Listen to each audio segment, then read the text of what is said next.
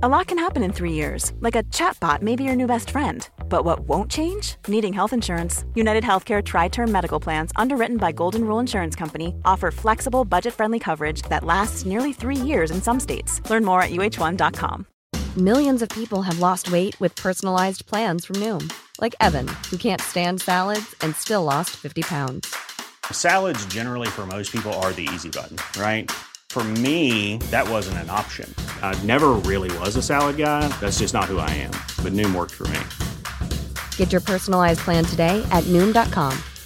Real Noom user compensated to provide their story. In 4 weeks, the typical Noom user can expect to lose 1 to 2 pounds per week. Individual results may vary.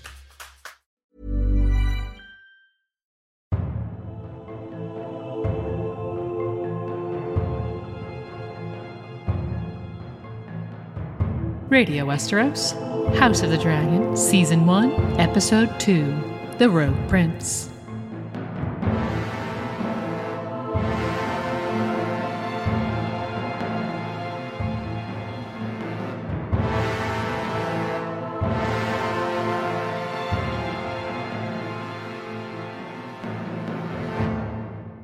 Hello and welcome to Radio Westeros. I'm Yolkboy, and it's great to talk about the second episode of House of the Dragon called The Rogue Prince.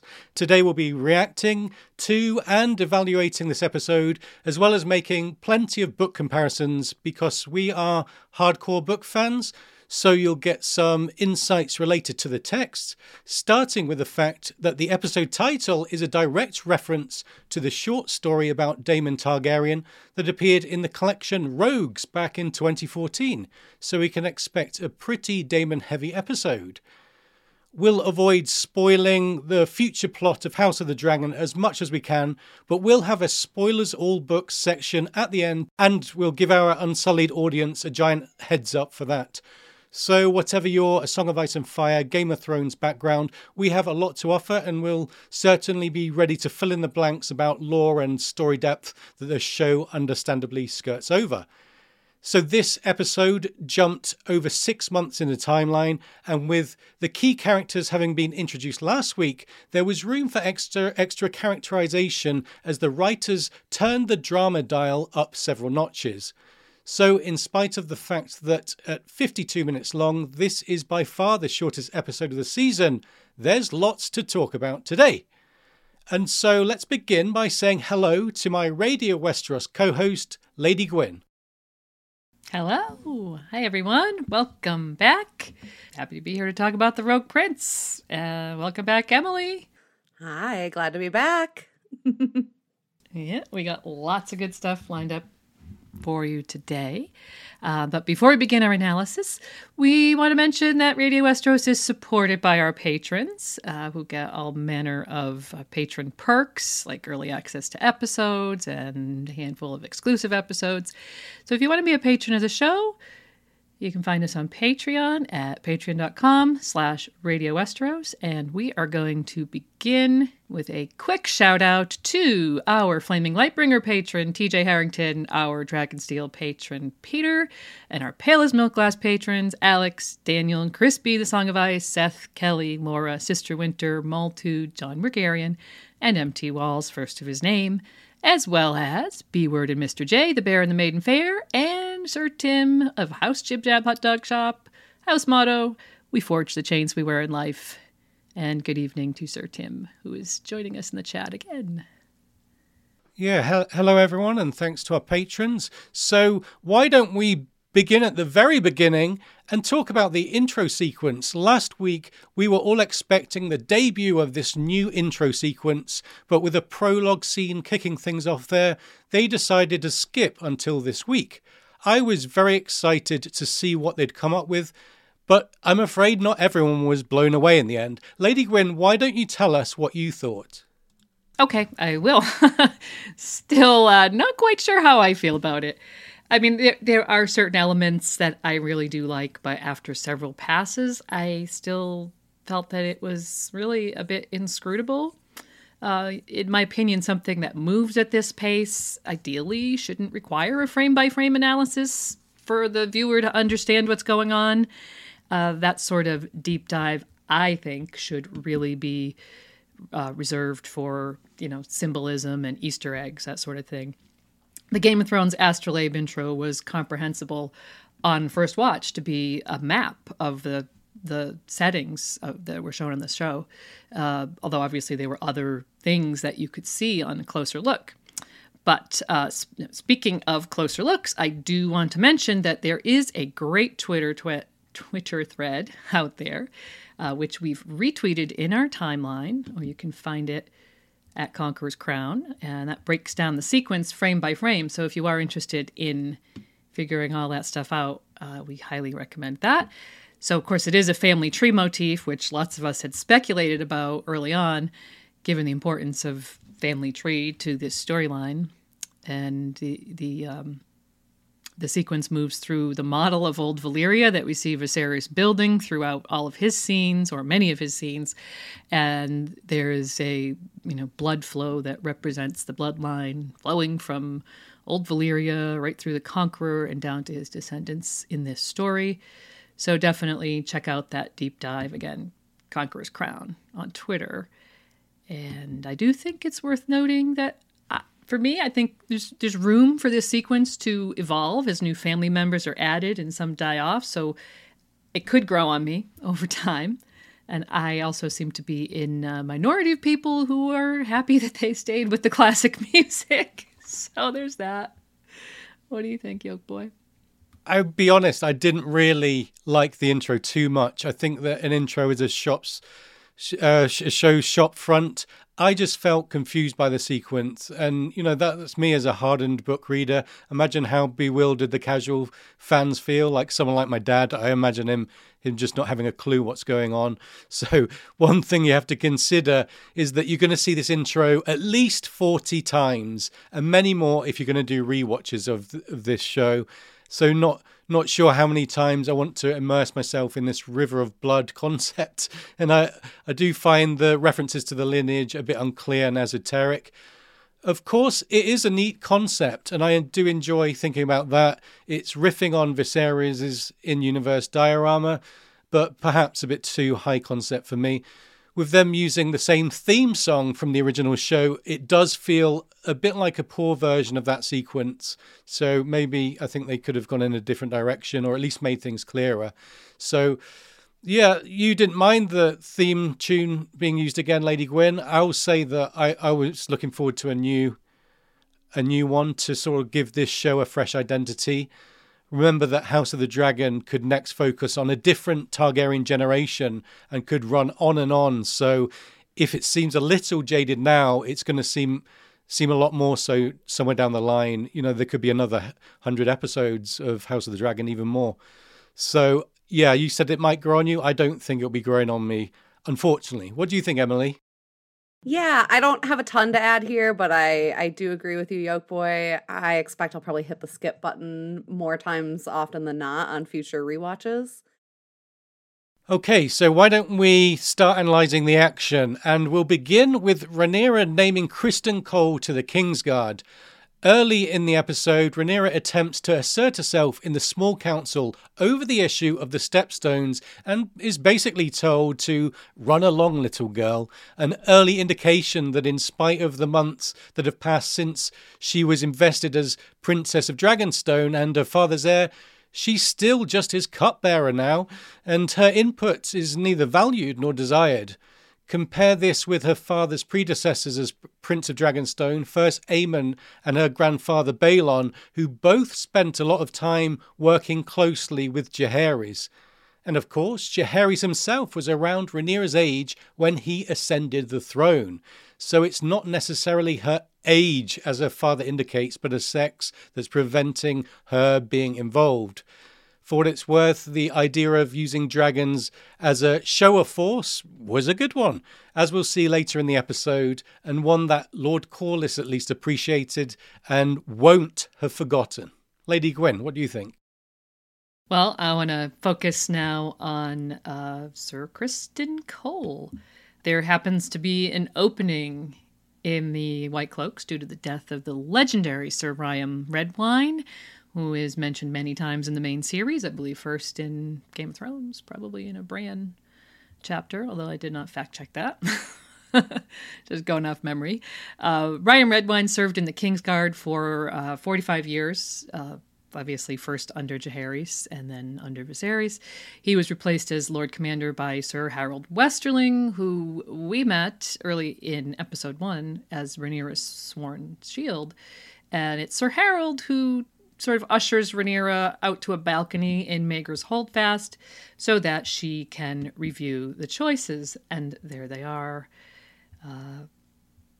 What a great bunch of tourney knights. Rhaenyra's not really impressed by this collection immediately. She thinks they all seem very gallant and very good at capturing poachers. But we get to see her obvious intelligence at work when she demands a knight with actual battle experience. I found this interesting because in this she seems to be channeling her very well-known family member and former queen, Visenya Targaryen, who famously refused to let Aegon the Conqueror host a tourney for the selection of the first Knights of the Kingsguard. And here's a quote from Fire and Blood about what Visenya feels about the selection of Kingsguard Knights. To be a Kingsguard Knight required more than just skill at arms, she pointed out. She would not risk placing men of uncertain loyalty about the king, regardless of how well they performed in a melee. She would choose the knights herself. The champions she selected were young and old, tall and short, dark and fair. They came from every corner of the realm. Some were younger sons, others the heirs of ancient houses who gave up their inheritances to serve the king. One was a hedge knight, another bastard-born. All of them were quick, strong, observant, skilled with sword and shield, and devoted to the king. So obviously this is a comparison we'll be keeping an eye on, because in choosing Criston Cole over many who Sir Otto clearly considered to be worthier choices, Rhaenyra herself made a decision worthy of Visenya. And those counselors who hurried her out of their meeting moments earlier would have been well served to remember that while the Conqueror was obviously the last word in ruling the kingdom, his sister queens were highly involved in the day-to-day governance and decision-making, and they were not women to be trifled with. But that was another time, and the counselors of this era obviously have no such illusions about the role of women in their government. Yeah, absolutely. I do appreciate that Rhaenyra chose Cole for a logical reason here. You know, he was battle-tested, like you said, compared to some of these more esteemed knights whose experience was limited to the tourney grounds or, bandits. Rhaenyra obviously finds Criston Cole easy on the eyes, yet she's able to defend her choice with a well-reasoned argument that neither the experienced Lord Commander nor the more slippery hand of the king could strongly argue against. While Sir Harold seems impressed by her reasoning, Otto seems frustrated that he can't simply cow this girl into submission like he does with his own daughter, or even with some of the other counselors. I will note that Otto suggested Rhaenyra go handle this, implying that the men of the small council need to talk privately. So he obviously must have hustled afterwards to arrive in time to micromanage the one duty he suggested she could handle. That this early in the season, we're seeing all sorts of allies and rivals form. And I think Otto and Rhaenyra will be an interesting pairing to watch, as we'll see again even later this episode. So another pairing that we see early in the episode is Alicent and Rhaenyra. We see them in the Sept. That their first scene together is in the Grand Sept. Remember that this is, a couple generations before the Great Sept of Baelor is built.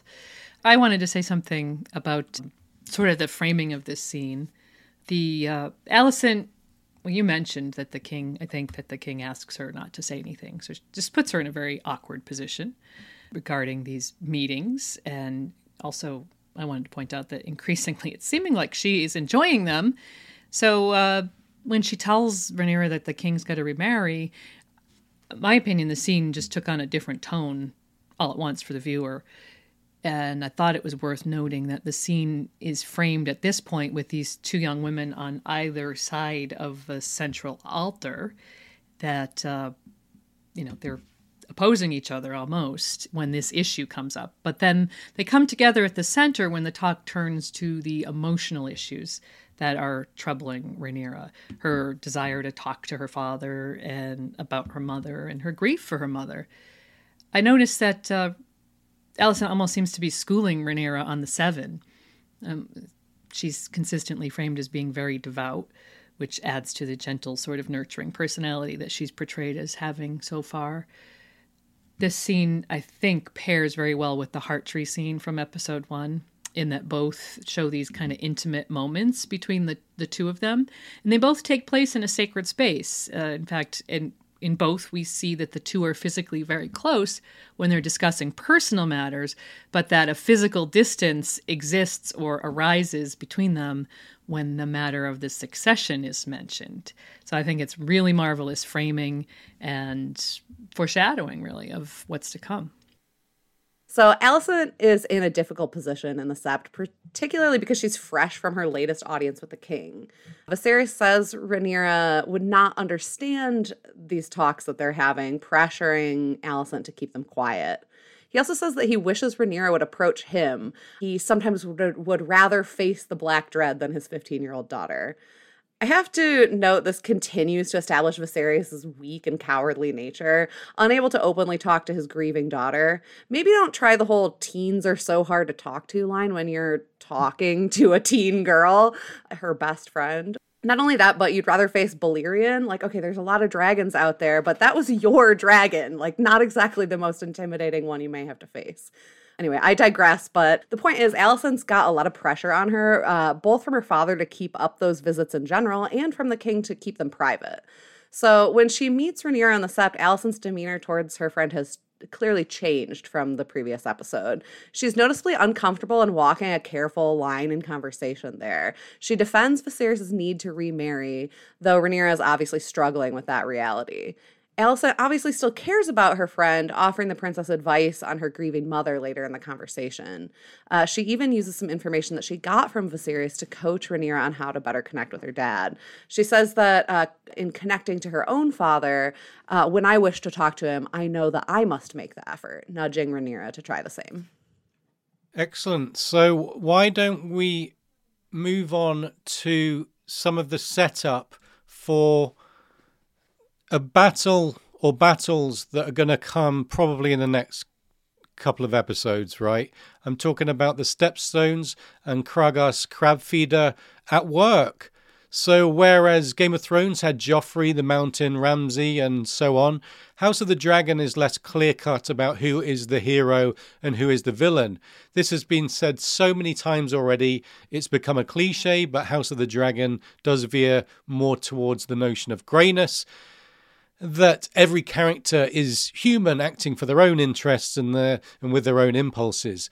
However, now we see a common enemy, Kragas Drahar, known as the Crab Feeder, torturing their captives by staking them in the sand and encouraging armies of mean crabs to feast on their flesh. Well, these victims are still alive, of course. That made it even worse when you saw someone moving with a crab eating them. So, with no White Walkers and no pure 100% psychopaths within the court, House of the Dragon at last has a sort of big bad, someone we can all root for to be taken down. Don't expect to be able to detect any grey notes from Crab Feeder, although you could argue that from the perspective of a hungry crab, he's their hero at least. So this increasing focus on a depraved invader will inject some conflict and action into the show, while the seeds of the civil war are slowly being nurtured to fruition in the main plot. Lady Gwyn? Well, there is one grey note about Kragas Drahar. If you thought you noticed grey patches on his skin in those fragmented close-up shots, you're correct.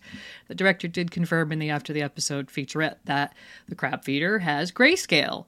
And I think it's going to be very interesting to see if this has any relevance to the plot going forward or if it's just sort of window dressing.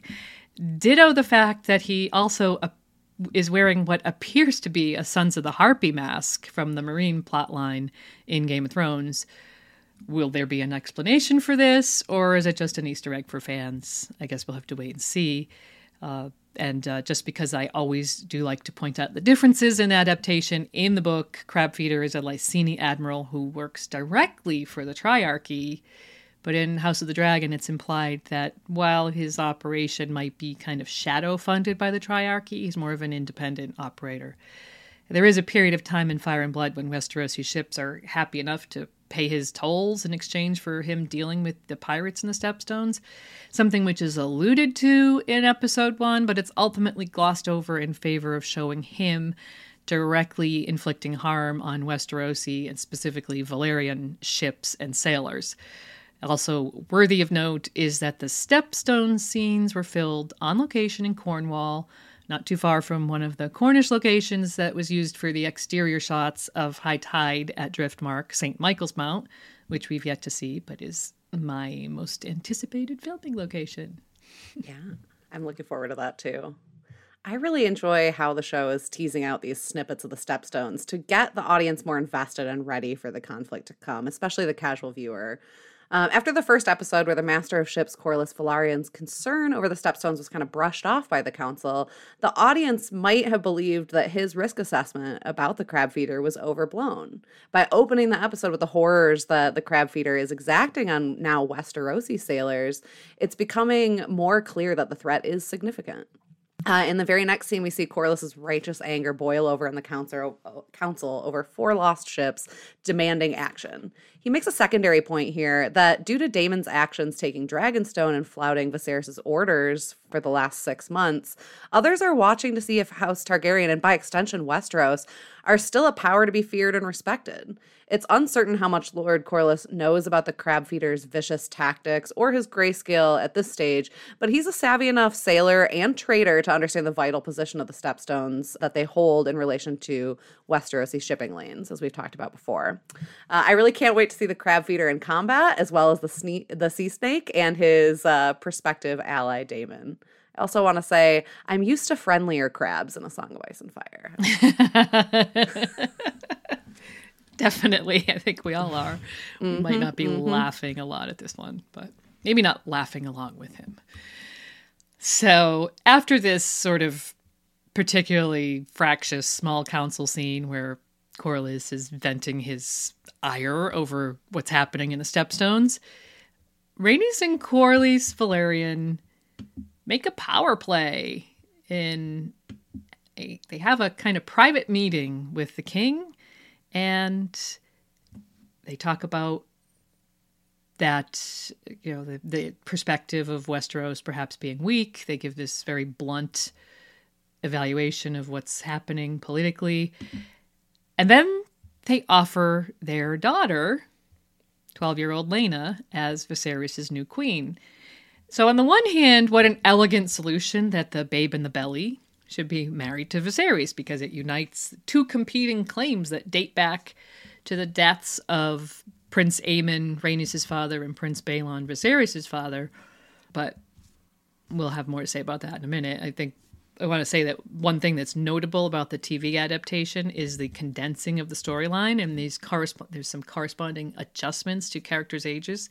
In Fire and Blood, Jaehaerys' first succession crisis occurred when Prince Aemon died and Laena was born in 92 AC, making Laena actually older than Rhaenyra by several years. But in House of the Dragon, the succession issue seems to have been streamlined and is limited to that Great Council of 101, presumably to simplify the succession story and line everything up with the Great Council. Emma's death and Laena's birth are both moved forward by 5 years or so. Effectively in the show, Viserys gets another 5 years with his wife, so that Laena ends up still being 12 years old at the time that this suggestion of a marriage is made. I really appreciate the attention to detail that the show is having to keep up with in order to keep these potentially wonky changes kind of logical and still making story sense. I mean, they didn't just age everybody equally. They've had to make choices about everybody and how they fit into the story that they're telling. Speaking of which, it's also worth noting that in Fire and Blood, Viserys was only 28 when this match was suggested. So that's still a big age difference. But 16 years is a lot more palatable than what we appear to see in the show. The character of Viserys was aged up considerably because Paddy Considine is actually 48 years old. And I think that one change they maybe could have made to avoid some of the ickiness of that scene is to not age him up enough or as much. There's ways with makeup and visual effects that you can make people appear younger in film. So just for a couple of episodes before one of the big time jumps, that would have been nice. But anyhow, they didn't do that. So we got, late 40s Viserys being proposed as a match for 12-year-old Laena. Fun fact, Laena's character is so young that she's actually played by 3 actors. There's going to be a young Laena following child Laena, which I think happens maybe 1 or 2 more episodes. And then after the big time jump mid-season, she will be played by an adult actor. Back to House Valyrian's power play. You get Rhaenys and Corlys in this scene are just so incredible. They clearly feel like they have the influence to speak freely with the king. And there is, like I said, quite a bit of blunt talk going on. And there is also a hilarious joke. I thought it was hilarious because I'm a big family tree nerd. When Viserys tells Rhaenys that she's his favorite cousin. Since the death of his wife, Aemma Arryn, Rhaenys technically is his only cousin. This kind of reminded me of when I tell my kids, a boy and a girl, that they're my favorite son or daughter. Technically correct. It's definitely dad joke territory. Excellent. Well, you've talked a lot about Rhaenys, so I'll dive into Corlys a little bit more. I did get a chance to talk about him in the preview episode, but now we're actually seeing him as a political player. I want to kind of revisit and contextualize his place in Westeros a little bit. Throughout the second episode, we see him framed as a very powerful and wealthy lord, one actually worthy to suggest a royal marriage pact without it being the overreach that Sir Otto is quick to call it. Apparently, Steve Toussaint read Tywin lines when auditioning for the role of Corlys Velaryon, and that really makes perfect sense because there are a lot of parallels between those two characters. Both are somewhat, within the context of being lords, self-made as far as the aristocracy is concerned. Tywin spent his life working to lift House Lannister back to what he felt was its proper status as former kings of the Westerlands, or at least very powerful lords, following a very weak rulership of his father, Lord Tytos. Similarly, Lord Corlys spent his early years building significant wealth and sea power for his house. While the Velaryons are an ancient house of Old Valyria and were already considered a sea power, Corlys significantly improved their reputations and developed a new seat at Driftmark into a booming capital of trade in Westeros. At the time of the main series, the Sea Snake is still considered the Sea Snake is still actually considered the most powerful, most well-known Velaryon in history. Thinking back to that line from the original trailer for House of the Dragon, that line, "History does not remember blood, it remembers names." It's actually a very fitting statement for Corlys, given how history remembers him, while the power of House Velaryon in general has waned significantly since his time. All of this wealth, personal success, and of course his Targaryen dragon-riding wife, the queen who never was, Corlys has earned a significant amount of reputation and swagger, which he wields in this episode. Much like Tywin, he uses the status that he feels he has to attempt to broker a royal marriage, just like Tywin did between Rhaegar and Cersei. In contrast to the manipulative, kind of behind-the-scenes plotting of characters like Otto Hightower or House Tyrell in the main series, Corlys and Tywin make their moves openly here, feeling that their status gives them the power to do so. Yep, it's true. Then you get in an adjacent scene, Rhaenyra observing her father talking and walking with Laena, and she seems kind of resigned to the fact that he's going to remarry, but she's still clinging to her own position as his heir. Princess Rhaenys is also there watching, though, and we see a very frank exchange between the two princesses. Rhaenys is certainly not happy about offering her little girl to her cousin, but she also seems resigned about it. She knows that this is the order of things, and all things considered, it would get her daughter the title, if not the power, that Rhaenys clearly thinks was her due. Rhaenyra, young and idealistic as she is, declares that she's going to make a new order, but Rhaenys tells her something that really feels weighted in prophecy. She says men would rather set the realm to the torch than see a woman ascend the Iron Throne.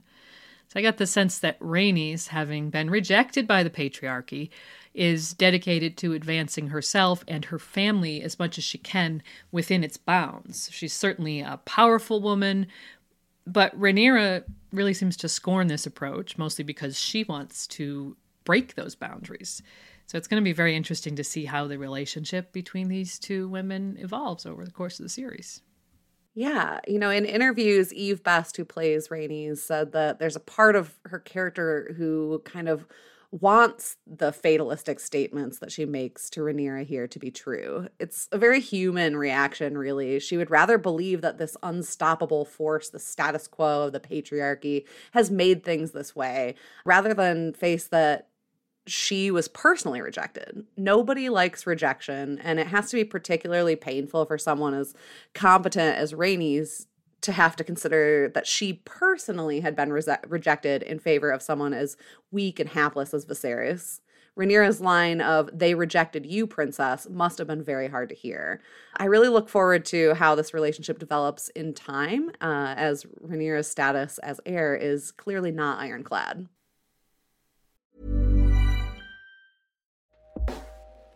Hey everyone, I've been on the go recently. Phoenix, Kansas City, Chicago. If you're like me and have a home but aren't always at home, you have an Airbnb. Hosting your home or a spare room is a very practical side hustle. If you live in a big game town, you can Airbnb your place for fans to stay in. Your home might be worth more than you think. Find out how much at airbnb.com/host. Cool fact, a crocodile can't stick out its tongue. Also, you can get health insurance for a month or just under a year in some states. United Healthcare short-term insurance plans, underwritten by Golden Rule Insurance Company, offer flexible, budget-friendly coverage for you. Learn more at uh1.com. Okay, why don't we move on to the scene or scenes with Viserys and Alicent. And I want to say that there's a really cool word Onogrion, and there's talk of blood mages, but I'm going to say that for the spoilery section and keep on the character analysis track here. So the king and the Hand's daughter are growing close. While Otto Hightower was the one who set up these clandestine meetings in order to put forth his daughter as a potential queen, Alicent doesn't seem like she's an all-out seasoned manipulative game player at this point. She's not quite another Margaery Tyrell from what we've seen of her so far, at least not yet. Emily Carey suggested in the Inside the Episode featurette that her character is genuinely caring, and I thought that's how some of this week's scenes between her and the king were portrayed. Viserys later mentions that his dead wife Emma lit up the place, and let's face it, there is something a bit sad about him reclusively and obsessively tending to his diorama in his dimly lit chambers. Not trying to hobby shame here, but he does seem lonely and depressed, so when Alicent offers warmth, whether it's in the form of a nice smile or a mended dragon action figure, it's no wonder that registers with Viserys. And Alicent fixing that broken dragon is, of course, a great visual metaphor for her helping to heal Viserys, as our friend Tanner Ford pointed out on Twitter. Alicent, of course, is no stranger to grieving middle-aged men, given her own mother has died. She obviously helped her father through the grieving process, and so she knows from experience how to be tactful and so on. Like I said, she's not in complete manipulation mode, but she also isn't naive either. If she can continue to flirt with a king who seems otherwise uninterested in women and quite reclusive, as we've said, and if he chooses to marry for his heart and not for pure politics, then she knows that she might be in pole position to be queen. Of course, the catch is that she's best friends with Viserys' daughter and heir, and if Otto's scheming stays on course, things are going to get very messy on both an interpersonal and political level. The Alicent, Viserys, Rhaenyra triangle is becoming central to the core of this story, and it has everything in common with the typical love triangle found in so many dramas and stories, only with Rhaenyra obviously being Viserys' daughter here. Yeah, I agree that Alicent is shown to be really empathetic and caring, especially in this episode. And there is an element of sympathy for her, much more than I expected to have. Having read Fire and Blood many times, I didn't plan on feeling positively. But when you see her father manipulating her into this position and her clear discomfort, which manifests in her poor shredded fingernails, really do feel sorry for her on a lot of levels. But one thing I just can't seem to get over is that she's aware of her father's intentions and of Viserys' growing attachment to her, but in all those months she failed to sort of clue Rhaenyra in at all prior to Viserys asking her not to mention their talks to Rhaenyra. And I guess, to be fair, it's probably very, very uncomfortable, and she does make this tiny hint in the Sept by sort of saying, your father's going to have to get remarried. But she's in an awkward position, so it's very tough, and she is a young girl. But obviously this isn't going to play well with her friend, with whom we noted really only in the last episode and a few months earlier in story, she seemed to share this kind of deep, unrealized sapphic attachment. So, how it's not just going to be, oh, my friend's marrying my dad, and that's weird. It's going to be a real emotional blow to Rhaenyra. So all in all, I do think that the Margaery Tyrell comparison is apt, or it could be, not because I think that Alicent is showing any signs of being, this sort of player character yet, but more because neither did Margaery when we first met her. So I do appreciate the depth of characterization and what they're doing with this character. I think they're bringing a lot of very thoughtful things to the surface, more than what we would see in the book. So starting with the conclusion of this episode, though, I can foresee a rather steep decline in my sympathies coming shortly. But we'll see. Maybe they'll continue to surprise us, and we'll continue to have that sympathy. So is describing Alicent a pawn who could be headed towards being a player? Is that fair enough, do you think? Yes, a brand new pawn to player. Yeah, sure. Absolutely. Why don't we talk about the background of Daemon Targaryen and Dragonstone? Emily, why don't you take us away? Sure. Yeah, Daemon's occupation of Dragonstone is an interesting interpretation of events in Fire and Blood. There's some divergences from the book story here, as well as the creation of some show canon that the books never fully went into. So while being as spoiler-free as we can, we'll break some of those details and changes down here.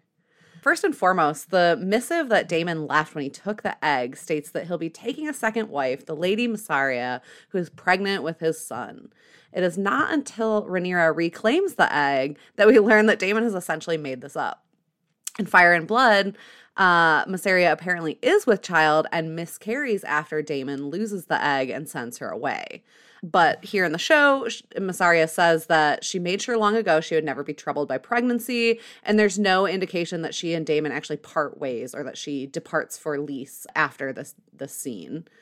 I can get behind this change, especially because we've just dealt with a really traumatic birth in episode 1. I think, it's fine to take a little bit of a break from that theme. There'll be more of it later.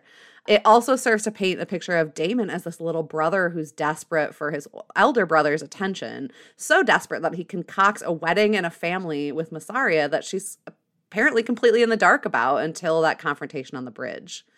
I know Lady Gwyn has some thoughts on this too, so. I want to add that this is a change that I'm pretty curious about, because in my opinion, Mysaria's miscarriage in Fire and Blood is one of her motivating factors for a lot of things that come later.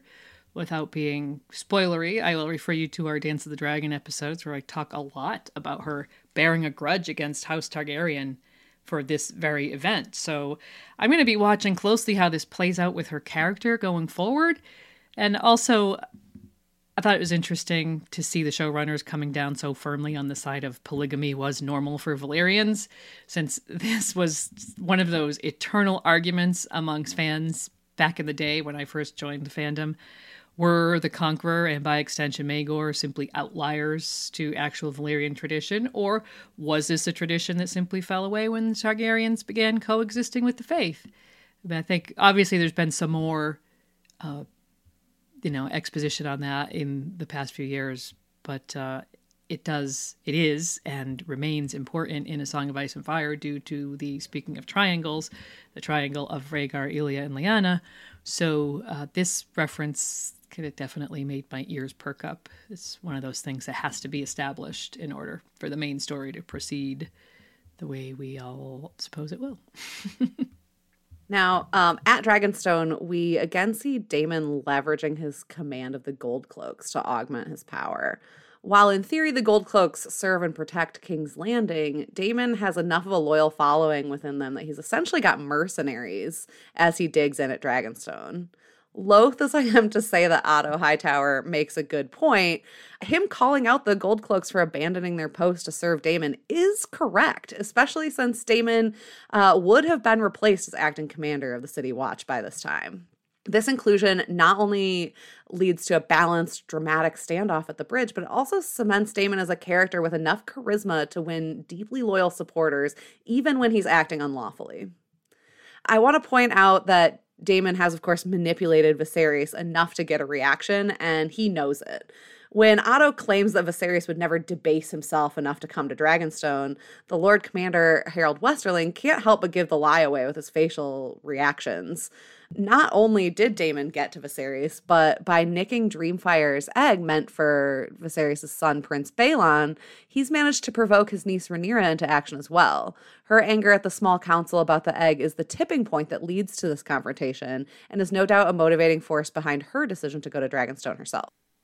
Okay, I just wanted to tag on that the City Watch on Dragonstone is obviously a huge change from the books. Gold Cloaks never leave King's Landing and Fire and Blood or any other Westerosi story, nor was Daemon ever this close to outright treason in this way. This change is obviously for straight-up dramatic purposes, so nothing wrong with that. And another similar change in this sequence is identifying the stolen egg as coming from Dreamfire. Besides being a nice way to introduce another dragon into the cast, it's actually an Easter egg for book readers because it's heavily implied in Fire and Blood that Dreamfire is also responsible for those 3 eggs that will one day belong to none other than Daenerys Targaryen. So that was a great way to wink and connect the 2 shows together and the canons, of course. Okay, so with a bit of background about Dragonstone, why don't we talk about the big scene? One of the complaints I've seen leveled at Game of Thrones from show watchers and book nerds alike is that too many scenes are shot in small, dimly lit rooms. So it's a challenge to the writers to offset that claustrophobic feeling by bringing some of the conversations outside and giving us beautiful, awe-inspiring scenery once in a while to capture our imaginations and remind us of the wonder of George's larger world. And the scene on Dragonstone where Otto went to retrieve the dragon's egg from Daemon did not disappoint.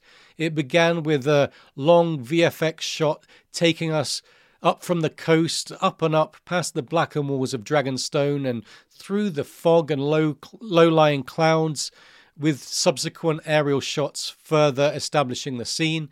Finally, we settled by a meandering wall where Otto was about to confront Daemon. So with thick fog blanketing the landscape, the setting was truly stunning, immersive fantasy television at its very best.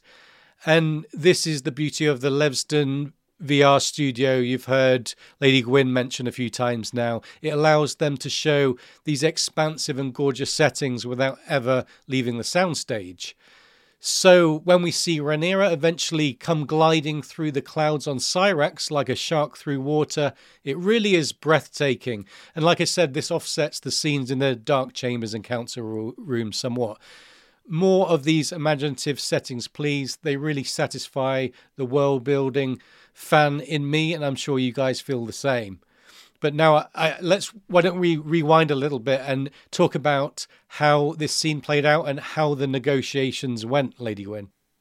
Well, Otto obviously didn't make any great headway with Daemon on that bridge, and one really has to wonder what he expected. When he stated his intention of going to Dragonstone rather than Viserys, my first thought was, have you met Daemon?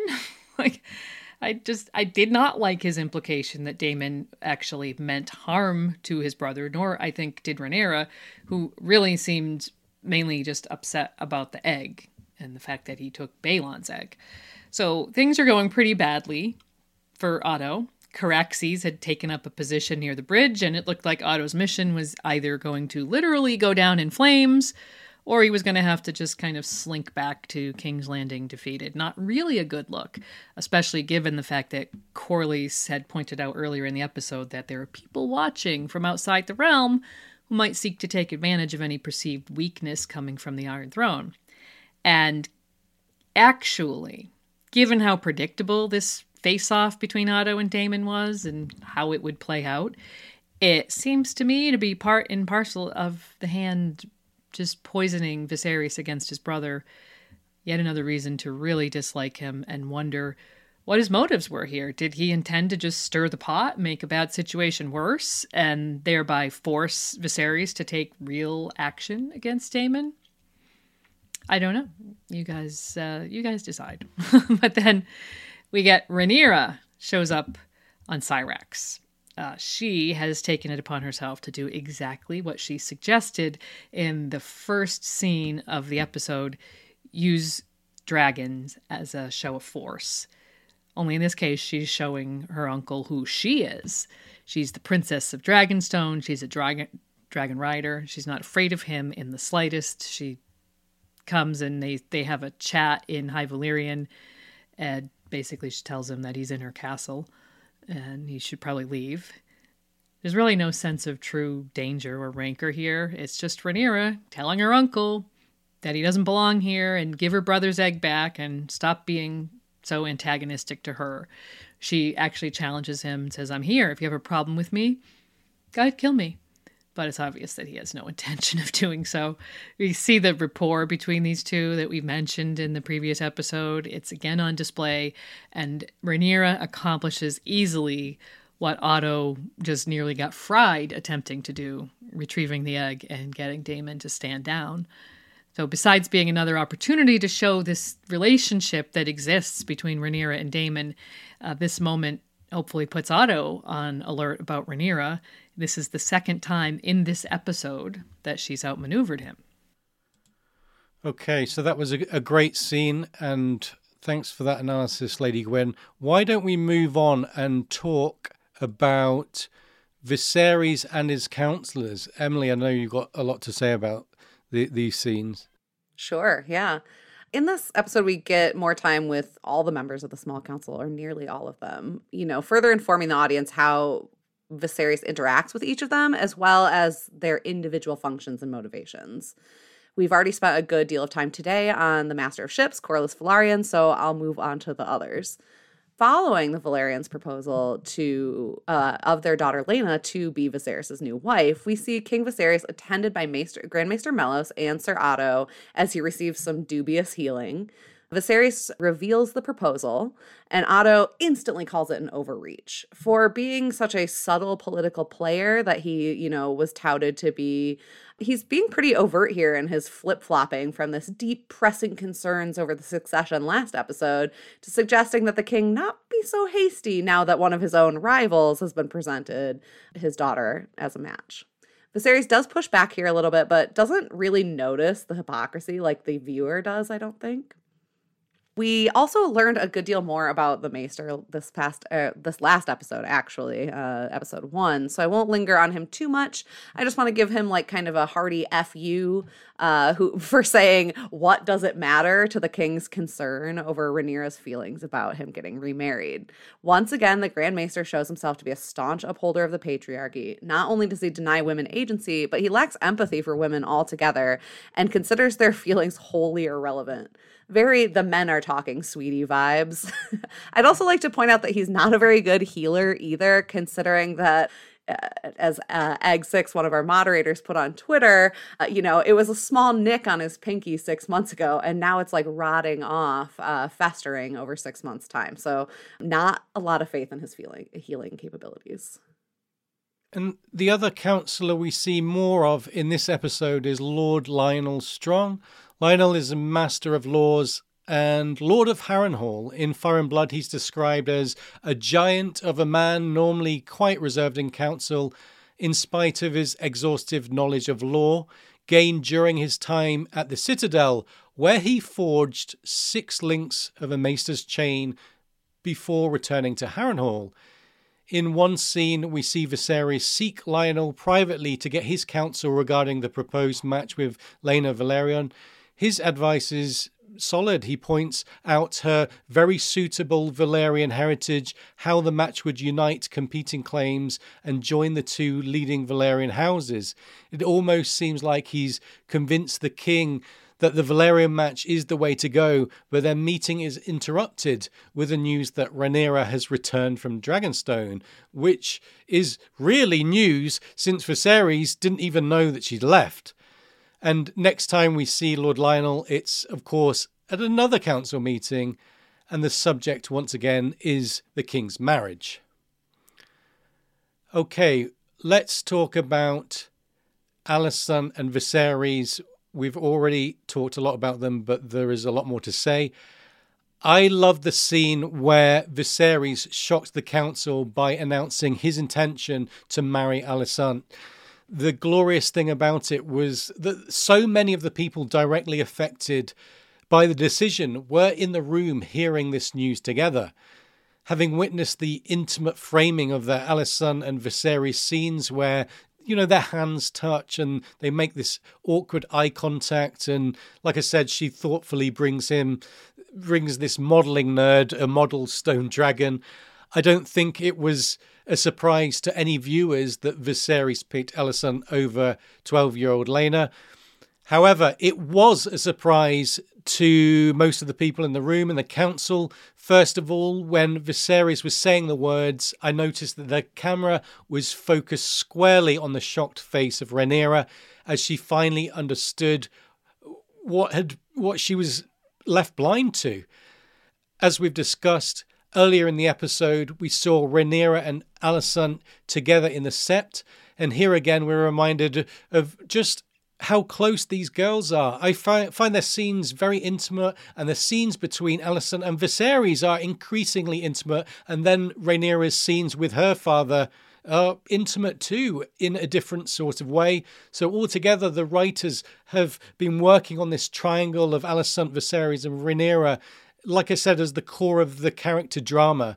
The groundwork for these dynamics are being laid, and it's setting up the show for a large conflict. I'm sure everyone can sense that. And obviously, there might be a succession struggle now the king is to have a queen, a situation prefigured earlier when Rhaenys described the order of things to Rhaenyra in no uncertain terms. So, yeah, Rhaenyra gives a long, exasperated look at Alicent when she realises her father is going to marry her best friend on so many levels. How weird is this for Rhaenyra? Viserys has made this crucial decision, and I think every viewer can sense that it might turn out to be catastrophic for his daughter and heir. We're left to wonder if Viserys and Alicent had slept together the night before. I have seen some discussion about this on social media, on Twitter. Given Otto's suggestion to his daughter that she visit the king that evening. And remember, in Fire and Blood book canon, Mushroom believes, or says he believes, these nightly visits began even before Emma's death, although that's clearly not the case here. But we can wonder if there was just a shade of the Robb Stark situation where Robb jumped into a marriage with Jane Westerling / Talisa because he'd slept with her, and when she was comforting him, and subsequently he felt compelled to uphold a sense of honour. I don't think it's quite like for like with Robb Stark, but maybe just a smidge of that. But whatever the case, he is clearly choosing what he wants because of his own feelings for Alicent. Yeah, I like that comparison, because here you got, two kings kind of doing what they want instead of what is clearly, by all accounts and according to all of their counselors, for the good of their kingdom. So, however it played out for Viserys and Alicent, I think it's still a pretty good comparison. So as much as Rhaenyra's reaction, going from smiling, and I got the real sense that she was kind of nodding along, thinking her father was about to announce his intention of marrying her cousin Laena, to surprise and then outright horror when he said Alicent's name, that was really the centerpiece of the scene. But she wasn't the only one to react. We see Corlys Velaryon also clearly surprised at the king's sudden announcement that he's made a decision. He doesn't know this is coming, but he seems like he's about to prepare himself to hear his daughter's name. And when that isn't what happens, he storms out, apparently resigning his position on the small council, which allows us to highlight another significant change that's been made from the source material for the show. In Fire and Blood, Corlys was master of ships for Jaehaerys in 92 AC, the first time his wife's claim was passed over, and that is when he resigned in protest. There's no indication that he ever rejoined the Council of Jaehaerys or Viserys in Fire and Blood. The only master of ships, in fact, noted under Viserys is Sir Tywin Lannister. Obviously, this change for the show allows Corlys to get lots of screen time and significant interactions between the king and the sea snake get to be seen on screen, and it also helps set up the coming conflict in the Stepstones while still keeping that tight focus on the goings-on in King's Landing. In Fire and Blood, Corlys was no less angry about this marriage to Alicent and Laena being slighted or rejected, but it's only noted that his affront really just led directly to a meeting between him and the similarly outraged Prince Daemon, which we'll be discussing shortly. While we indirectly see all the counselors react to this news with varying levels of surprise or shock, the singular exception is one Otto Hightower, who we see sitting in his chair with his daughter behind him, looking really, for all the world, like butter wouldn't melt in his mouth. There's this tiny smile and a little shift of his eyes is all that we get to reveal the absolute sense of triumph that he must have felt in that moment. He's rid himself of Lord Corlys Velaryon, who has been a thorn in his side consistently throughout, all the small council scenes that we've seen so far, challenging his authority and just being a general pain in the butt. He's repaid Rhaenyra for those moments of triumph at his expense, those that we saw in this very episode. And he's placed his daughter in position to be the highest lady in the land. And of course, obviously, he thinks that he's going to get a grandson as king, future grandson as king. So I think everything really must seem to be coming up roses for Otto. And I want to know did anyone else find that little smirk on his face particularly punchable? You know I did. Yeah, I know you did. I know. We all did. Okay, so I think we should move on and talk about the last scene, because that's a lot of setup happened at the end. Last week, the final hook was the bit about the prophecy, and that got everyone, wanting to see more of this show. This week they went with a reveal with who Corlys was talking to. So Emily, why don't you take us away with Daemon and Corlys making a plan? Sure.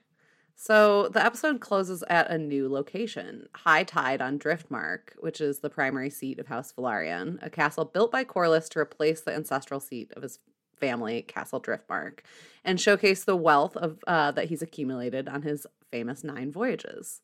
I've already talked a lot about Corlys' history in this episode and in previous ones, so I'm not going to rehash here, but I will say it was very cool to see some of High Tide. I know, Gwen, you're looking forward to the exterior, but this scene, it starts with some of the Lord of the Tide's collected treasures. This is a great nod to his voyages without having to spend a lot of time or exposition on it. A bit of that show, not tell, that lends legitimacy to the dialogue to come in this scene, which I will let Gwyn dig into. Yeah, as you said, I am very excited to see more of High Tide, especially the exterior scenes. But this was really fascinating. The different ambiance of the setting is immediately evident. We knew right away that we were somewhere else, somewhere new. That barnacle-encrusted skull and the variety of other treasures. I know that I've seen stills of the Driftwood Throne, which was not in this particular scene, at least not as far as I noticed, which, according to legend, was a gift from the Merling King to the Valyrians who settled in Westeros quite some time before their Valyrian cousins, the Targaryens, arrived, actually, well, according to family lore. So I mentioned a few minutes ago that in Fire and Blood, Viserys' betrothal to Alicent resulted in a clandestine meeting between his brother Daemon and Lord Corlys, and now we get to see that on screen. In Fire and Blood, Daemon's reaction to the news of his brother's new marriage is reported like this. In the Vale, Prince Daemon reportedly whipped the serving man who brought the news to him within an inch of his life. So Viserys plus Alicent is clearly the motivating factor in Daemon's decision to join Corlys here and eventually in his war. In the show, we can assume that Daemon was still on Dragonstone when the news arrived, and no mention is made of any serving men being harmed.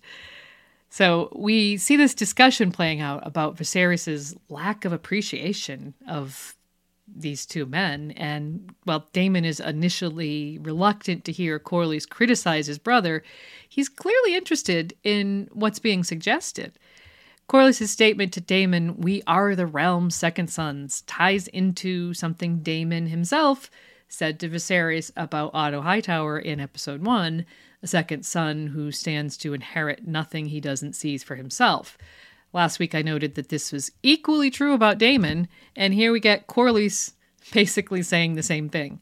It's clearly directed at Daemon because Corlys himself isn't a second son at all, although he and his house are being marginalized by Otto Hightower's bid for power for his own family, and I do think that this is going to be a very strong theme going forward.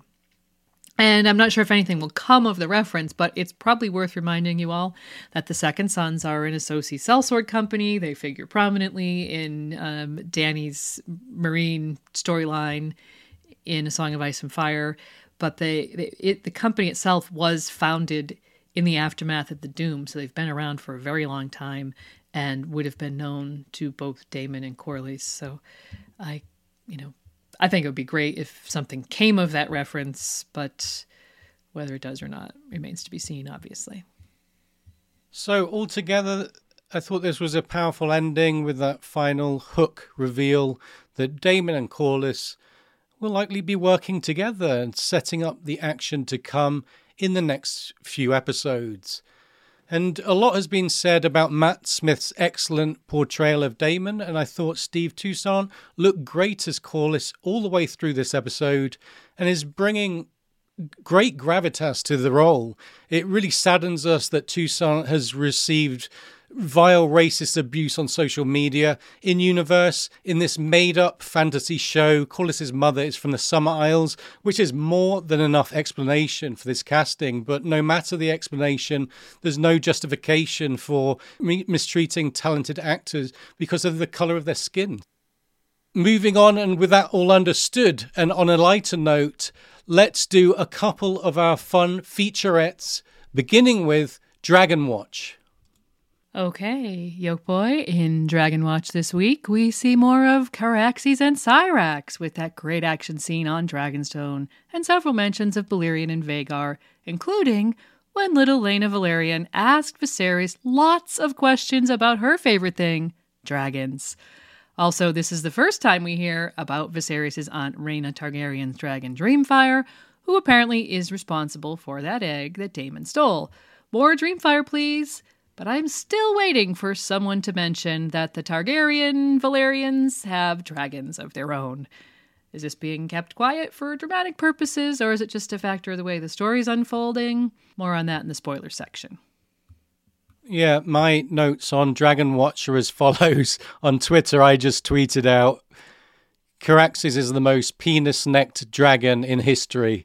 So that's all I've got to offer this week. Emily, what have you got to say on Dragon Watch?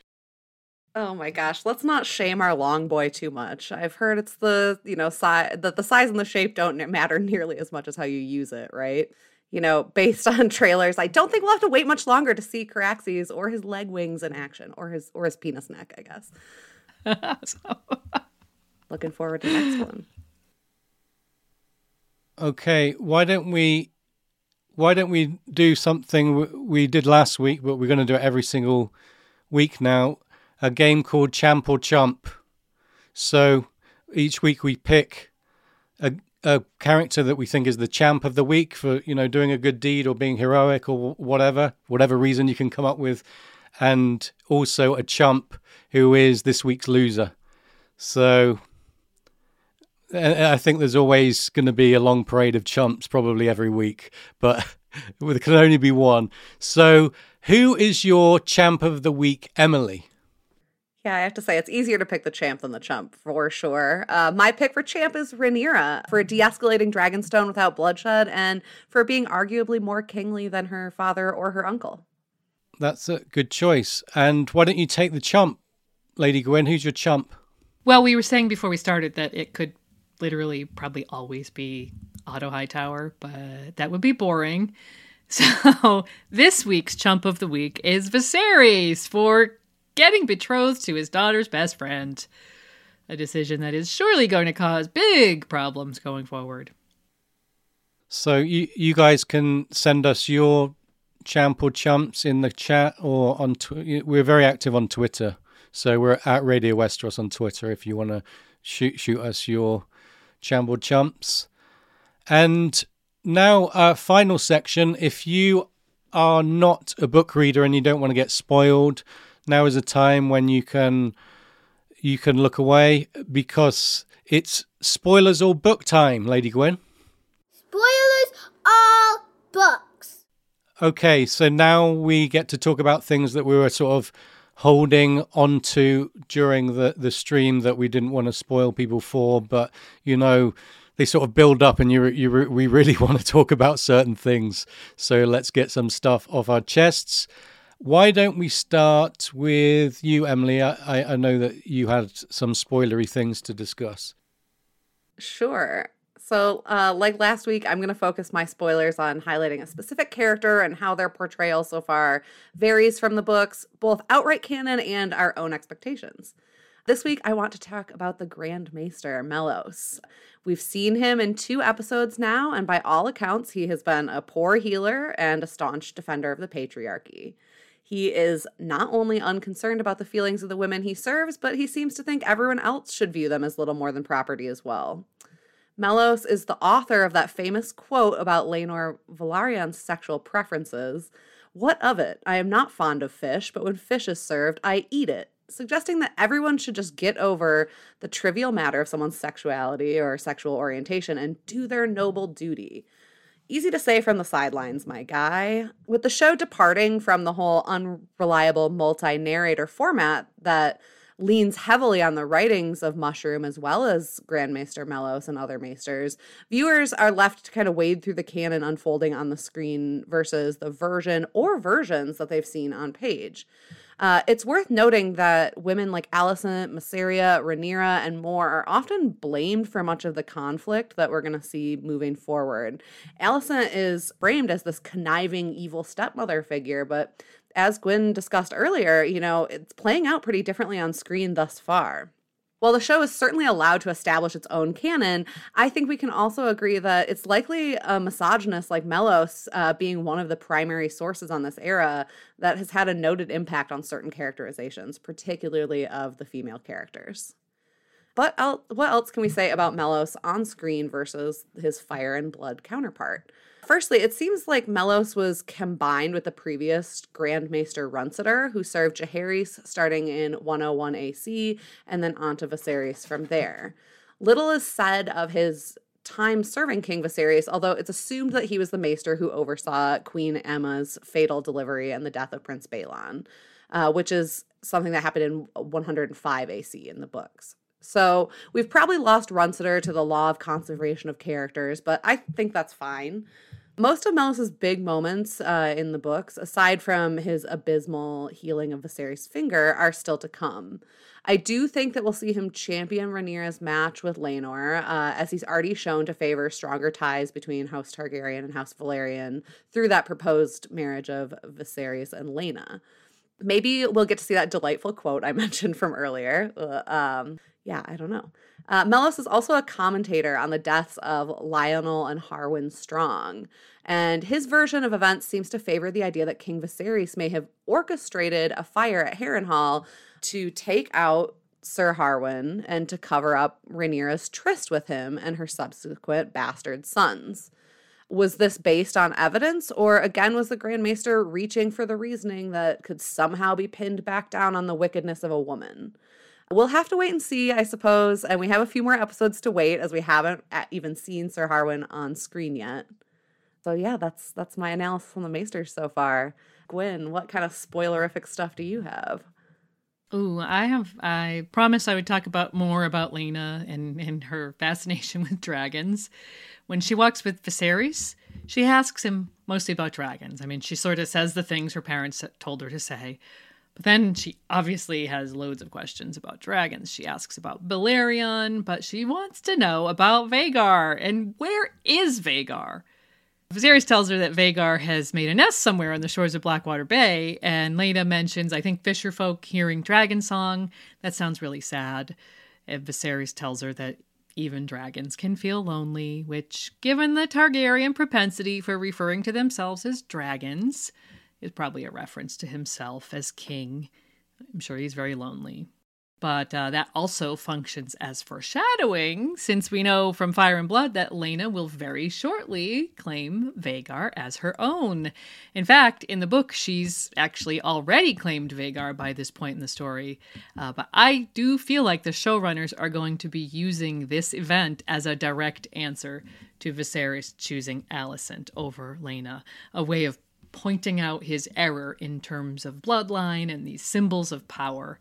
I also mentioned that there is this kind of slow teasing of dragons and dragon riders, which so far has kept casual viewers in the dark as to the fact that House Velaryon has their own dragons. So I do think that this is intentional, most likely. Not just the Laena Vhagar reveal, but also the fact that Rhaenys and her son Laenor are dragon riders. So when we get to see this family in action, whether it's simply flying their weapons of mass destruction around on joyrides or joining in the eventual fighting on the Stepstones, I think that we will truly understand the power of House Velaryon and the real tactical error that Viserys made in spurning an alliance with them. And speaking of Viserys, we've mentioned a couple times his wounded finger that just won't heal. It's actually worse than not healing. It's become necrotic, and it's really gross.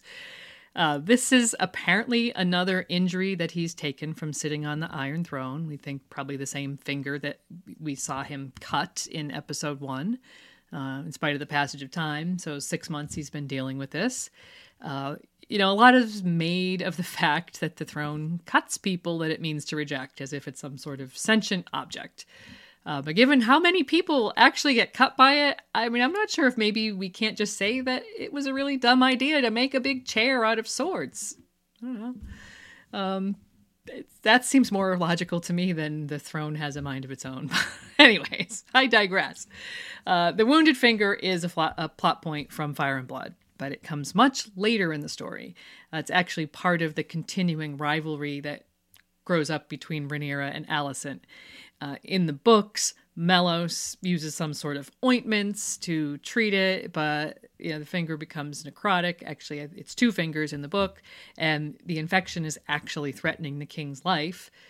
He's near death, or he's in very dire straits, and Rhaenyra brings her own maester from Dragonstone, Gerardus, who hopefully is going to be introduced as a character later this season. I would expect it this season. If not, then definitely early next. And Gerardus solves the problem by amputating 2 fingers. That's it. Done. Solved. Problem solved, which saves the king's life. But Alicent goes on to make this huge deal about Rhaenyra's maester disfiguring the king. as if the lack of 2 fingers, as payment for his life was something that they should really be worried about. So, I just think this is another reason to call Malos a hack. And while this is the second time we've seen Viserys with a wound that will not heal, I found it very interesting that he used that exact phrase to describe his bereavement and mourning for Aemma in this episode. So this sort of physical manifestation of psychological distress really keeps coming up, and I think sounds like it's going to continue to be a theme throughout the series. So keep your eyes on that. Yoke Boy, what do you got? My spoilery discussion, I wanted to mention the scene where Viserys and Alicent were talking beside the diorama of Valyria that we now know as the intro sequence. So Viserys mentions something he calls the Anogrion, and I find that terrifically exciting, a new word. And it's apparently where the blood mages worked their craft in Valyria. So the term was coined by fantasy language consultant David J. Peterson. He's the guy that also did the Dothraki language, and he's working with the High Valyrian here. And the word Anogrion means temple in High Valyrian, but is also linked to the word for blood. And we think the fact that blood magic is linked to Valyrian religion could be really telling. It shows, how deeply rooted blood magic is in their society. Peterson added that Anogrion is an old word related to even older practices. So that's certainly something to think about. We've known for a long time that Valyrians were interested in magic. We've been told that there were spells involved in Valyrian steel, for example. But Viserys mentioning the Anogrion is exciting because we've never heard this term before. It's interesting to hear specifically that blood mages have their own order at the heart of the city. Of course, there's show canon and book canon, so I acknowledge that. But if this is a detail that comes from George, many questions arise. What exactly were the blood mages doing? And,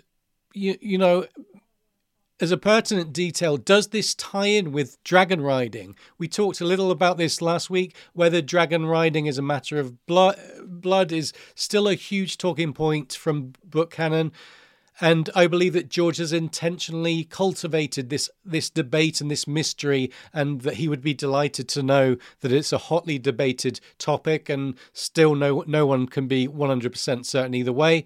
With the talk of Valyrian blood mages being so important, it begs the question, could the Valyrian dragon riders have somehow transferred an actual drop of dragon's blood into their own bloodstreams? Some of the arguments I would make for this case of Valyrians having a literal drop of dragon blood would be as follows. They have these magic and prophetic dragon dreams. Why? What causes them? Where did that come from? Targaryens do have a history of unusual births, including all manner of dragony features like wings and scales. And finally, Targaryens have a tradition of intermarriage and incest. George has said that the Targaryen practice of incest was intended to keep their bloodlines pure, to help them better control their dragons. That's a quote. And to add to this, our friends at History of Westeros got this from George when they recently interviewed him, and definitely look that up. Check out Aziz Nashea interviewing George R.R. Martin. That's unbelievable. Here's the quote. The Valyrians have some things so we can control dragons. We don't want to lose that ability. Not everyone can do that. So we better keep it in the family, so to speak, or at least with the other dragon riding families. Now I haven't gone much into it, but there was another very powerful group in Valyria who were not necessarily the dragon riders, and those were the people who practiced blood magic, and which, there's some overlap in the Venn diagram with the dragon riders, but not necessarily complete overlap. And then there were just the regular people. There are a lot of slaves because it was a slave society. There were a lot of poor people. I think of ancient Rome or something like that. I don't know that they would have any reason to practice incest. So outside of the dragon families, George is saying that there was no reason to do this intermarriage. So altogether, with George's words on the subjects, you can make an interesting case, at least, that those blood mages at the Inaugurion could have been at some point trying to infuse dragon's blood into Valyrians. I know there are lots of people who don't like this idea or don't believe it, and that's fine. Like I said, it's still something that's up for debate, but definitely worth thinking about this. And really, it would give an extra layer of depth to the opening sequence, which did put so much emphasis on blood and bloodlines. And in mentioning this opening sequence, we appear to have come a full circle, so I think let's wrap it up for tonight. And a big thank you to Emily of the Eyrie. She is at Emily of the Eyrie on Twitter. Give her a follow. She deserves it. She's done some great analysis with us, and she'll be here for the rest of show season. Did you enjoy yourself, Emily? I have loved it. My dogs continue to want to join the show, so Cassidy says hi. If you follow me on Twitter, there's a lot of A Song of Ice and Fire, a lot of memes, lots of dogs. Okay, and you can follow us on Twitter at Radio Westeros for our main account. You can get to the other accounts via that, so go to at Radio Westeros on Twitter. If you do enjoy the show, please consider becoming a patron. And as Lady Gwyn said at the start, there's all sorts of perks, early access to our real episodes and so on. So check that out. Patreon.com/Radio Westeros, I think it is. So go and have a look at our campaign. And on the subject of Patreon, why don't we end this broadcast with credits of our Valyrian Steel and our Castle Steel patrons. Thanks to you and thanks to everyone watching tonight. It's been a really enjoyable show and we hope to see you next week. Radio Westeros is supported by patrons. Thanks to all of you, including our Valyrian Steel patrons, Aerodo, Aileen, Akiva of House Hunt, Akka from Ashai, Oxheart, Amber the Adamant, Anna, Hortense of Ashai, Arshia, Blight Spirit, Cabot the Unfrozen, Marja the Mage, David, Dean, Drew, James K., Lord Sosa and his faithful canine companion Theoden, Jill, Miss Jody, J.M., Herbert Westeros, the Miskatonic Maester, Epimetheus, Yuna of House Haiko, Casey, Lady Silverwing, Infandaris, the Unspeakable Terror, Luke, Mark, Boss, Noble Sir Matthew, Sword of the Early Moon, the Sithorian, Sally, Sheila, Tristis Lorraine, Wild Child of the Wolfswood, W, Sword of the Evening, and Lady Direliz of Castle Naki, the Alpha Patron.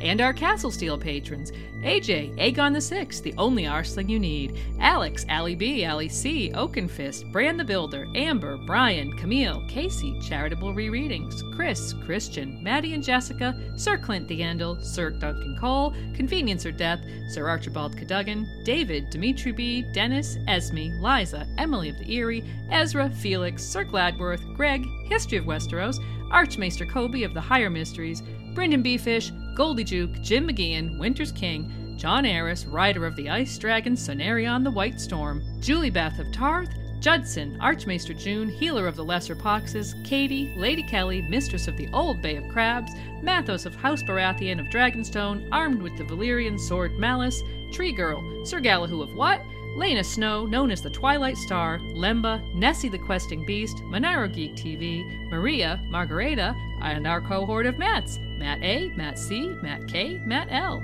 as well as Lady Beatrix of House Grey, Maester Mary, Michael M, Anime Lover Nicole, Nimble Nick One-Iric, Patrick, Peter Pebble, PJ, Philip, Paul B, Paul H, Richard, Sam, Sarah, Sean, Sir Daniel the Sneaky Russian, Sir Swift the Peppered Knight from the House of Black and Grey, Sherry, Cern, Kaiser Suze of the Free Folk, Terry, Sir Terrence Knight of the Cedars, Theo the Cannibal of Casterly Rock, Hema Helmont, the Sellsword Sentinel, Valen Valentine, Maiden of the Black Frost, Virginie, Warren Halfhand, and Yvonne. If you enjoy the podcast, consider being a patron and you could be hearing your name here too.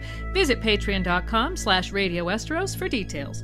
Don't forget to like and subscribe. Thanks again for joining us. We'll see you again next week. Bye for now.